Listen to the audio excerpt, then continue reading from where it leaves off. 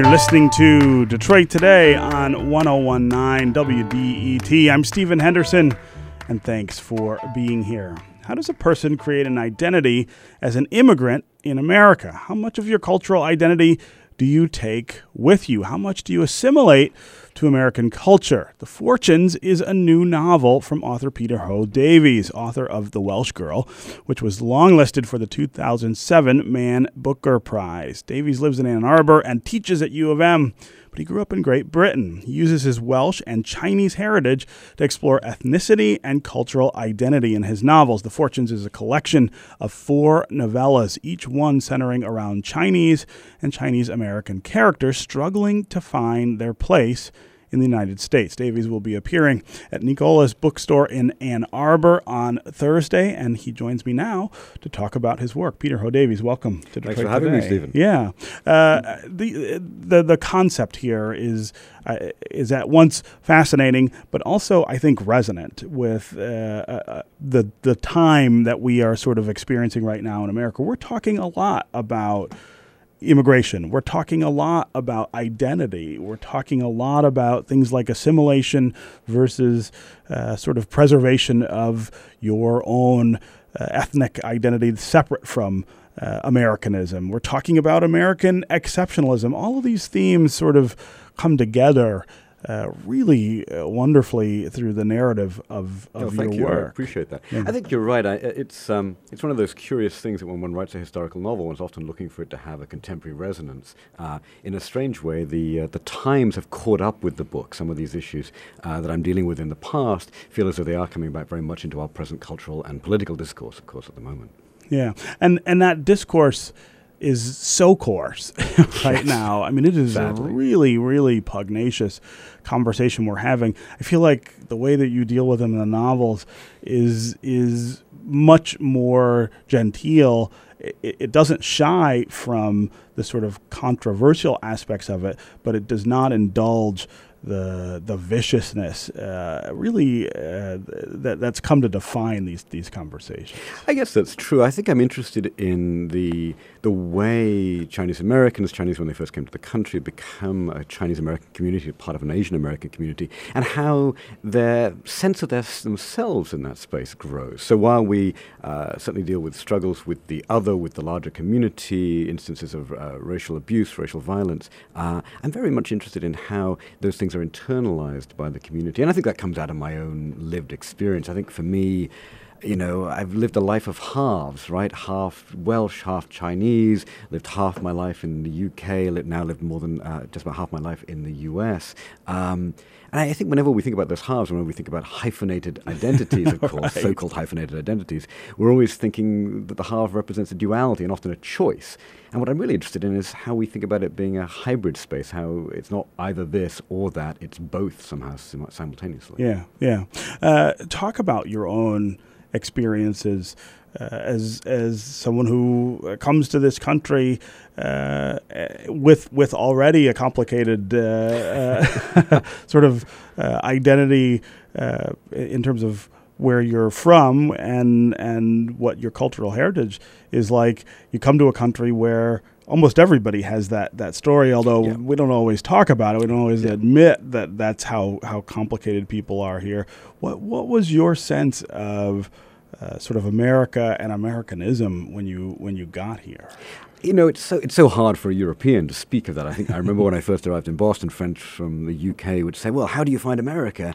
And it didn't take me very long to figure out that I could tell them a little bit about Boston. I could tell them a little bit about Massachusetts, my ability to talk to them about the West Coast, the South, the Pacific Northwest. I had no ability to do that. It'd be like asking somebody in London how they found Berlin. It makes no sense. I think in Europe, we struggle with the continental scale of the United States as a country at the same time. A lot bigger place. Yeah, but one of the things I think I remember being in a sense freed by. I was very conscious growing up in Britain in a largely white community that I did not look the same as everybody else. And that burden, I felt in very ridiculous ways, even as a child. I felt like just because my face is not white, I somehow represent every colored person that these people will encounter in various ways. It's a ridiculous burden to feel as a child. Right. But nonetheless one that I But a lot of people, a lot of people who are sort of isolated in environments with people of other backgrounds, I think that's a very common feeling. Yeah. Right? No, I think that's exactly right. It's a sense of loneliness, but also this sort of odd burden of representation, I think, in various ways. Right. And also we feel, I think, also the struggle, that feeling of, well, people can look at me, look at my face, look at the color of my skin, and make a conclusion, feel as though they know something about me, even though they don't know me as an individual. I think we struggle with that feeling of some kind of stereotyping activity. Sure. And oddly, when I came to the U.S., I felt surprisingly freed. People would look at me, make some kind of assumption. He looks Asian. They'd base some kind of assumption based on that. And then I'd open my mouth and this British accent would come out. And you could see their heads kind of like, what? Like, okay, how do I make sense of this? Yeah, there's a moment of cognitive dissonance. And it reminded me of the fundamental truth that I think all of us need to remember, that just because people look at me and think they can draw some conclusions, they don't know me. Yeah. And the weapon of the accent in a strange way was a nice way of blowing up those preconceptions. Yeah, yeah. This is Detroit Today on 101.9 WDET. I'm Stephen Henderson. My guest is Peter Ho Davies. He is the author of The Welsh Girl, which was longlisted for the 2007 Man Booker Prize. His latest novel is Fortunes, a collection of 4 novellas, which each center around Chinese and Chinese-American characters struggling to find their place here in the U.S. You want to join the conversation? Talk about Peter Ho Davies' work, if you're familiar with it, or talk about this idea of identity, cultural identity in the United States. How do you separate or maybe try to assimilate your American identity with the cultural heritage that you have? Do you sort of keep that distinct, or do you mash it all up together? 313-577-1019 is the number to join that conversation. It's 313-577-1019. Peter, the third novella takes place in Detroit and centers around an incident that most people here, at least if you're my age, I'm not sure that people much younger than I am remember, that in 1982, Vincent Chin was murdered by auto workers who thought he was Japanese. Right. And for people who are too young to remember, 1982 was sort of the height of this fear in Detroit of Japanese automakers, Japanese cars, which were for the first time starting to really flood the market here in the U.S. and starting to take market share from domestic auto workers. And there was a lot of tension around those things. This was probably the most discussed and vile, I think, incident that came out of those tensions.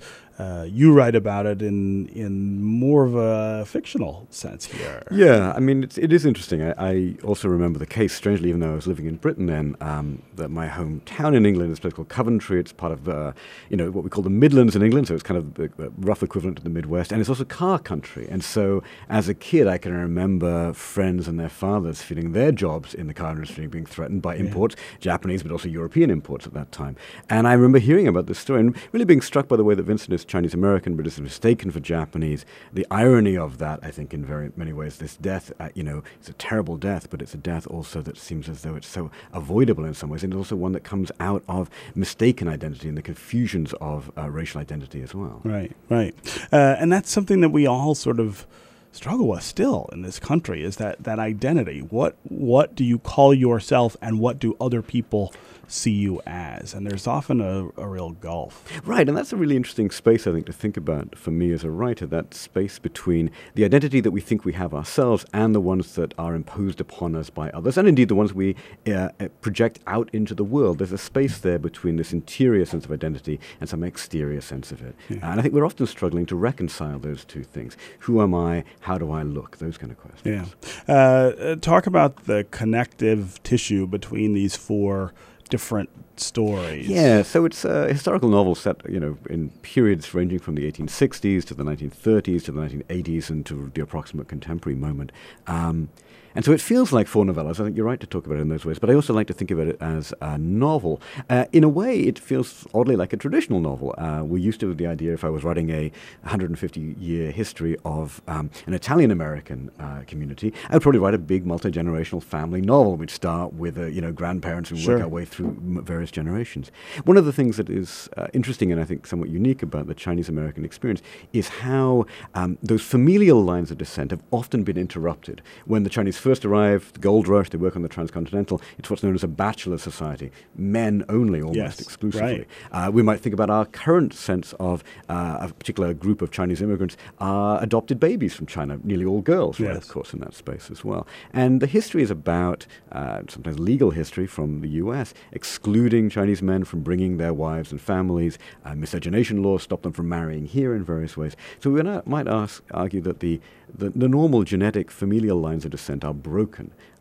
So between these sections, even though they are not with an ongoing family, there are links and echoes, language repeated, jokes repeated in some instances, that I hope bind them together. So there's a sense here that this is a multi-generational community that is bound together less by blood rather than by certain affinities and experiences. Yeah, and talk about the three other stories that are in the four. So I start with, and this was the initial genesis for the book, the Chinese working on the building of the transcontinental in the immediate aftermath of the Civil War, and seeing that idea as the transcontinental, which is almost like a belt buckle tying the country together after the strife of the war. It's one of the things in which this is yet another instance of an immigrant community, not just the Chinese who are building from the west, but the Irish building from the east, are in a sense binding the new nation together in some ways after it's been threatened through the activities of the Civil War.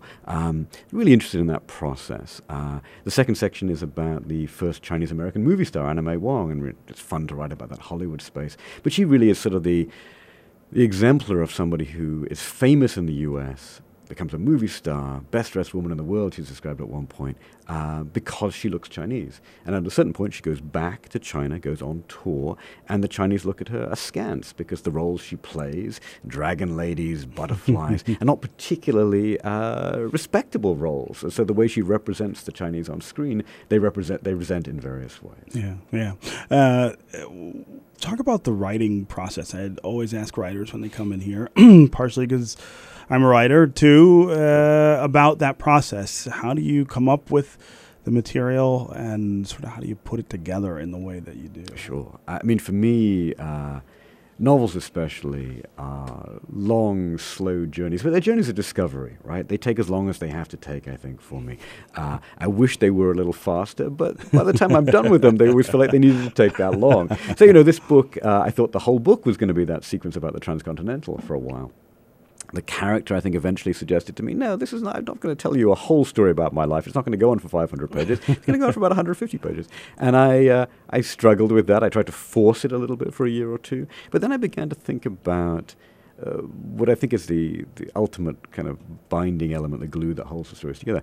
All of these characters are struggling with questions of representation. Yes. Right? So Anna May is, sort of very specifically grappling with that sense of who do I represent, how do I represent them. Even the guy who works on the railroad, he's a historical figure, but almost just a footnote in the historical annals. He's a Chinese servant to a fellow called Charles Crocker, who's one of the guys who builds the Transcontinental, one of the big railroad barons of the day. And Crocker is credited with saying, the Chinese, contemporaries didn't think they were strong enough for the hard physical labor of building the railroad. Crocker is the guy credited with thinking, no, we can hire these guys. Of course, they were cheap labor as well, so he's thinking about his own end, right?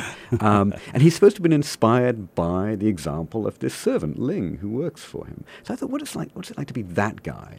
The guy who, in a sense, inspires the hiring of, the immigration of, tens of thousands of your countrymen to work in these degrading and very difficult circumstances building the railroad over the Sierra Nevadas. I wanted to think about his role both as a model, and we often think about Chinese as the model minority, and I wanted to blow that up in some ways. And does he feel guilty?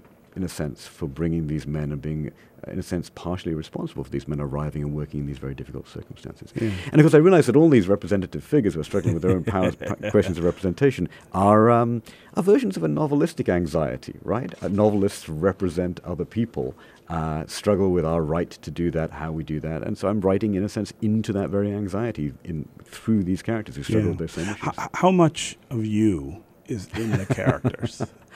Oddly, I would say I'm in all of them, right? The last section, the more contemporary section, which features a sort of Chinese-American novelist, a struggling one, in fact, as I think most novelists feel themselves to be at various points, is a little closer to my own life experiences. But he's not me either. I'd like to think the book, which raises questions about how do we represent, how can one person represent many, should mean that when readers get to the end of the book and they encounter this character who seems like me, they might go, well, wait a minute, we can't read this as strictly or straightly autobiographical. It's a bit more complicated than that. Yeah.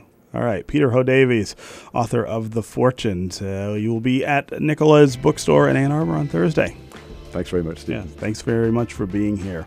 All right, the WDET Unfundraiser ends the moment we reach the goal of $281,000, and you can help eliminate the kind of fundraising that interrupts the programs you love, programs like Detroit Today. So renew your support or donate for the very first time now at WDET.org. It's going to do it for me today. I'll be back tomorrow. I hope you will too. This is 1019 WDET Detroit, Wayne State's public radio station.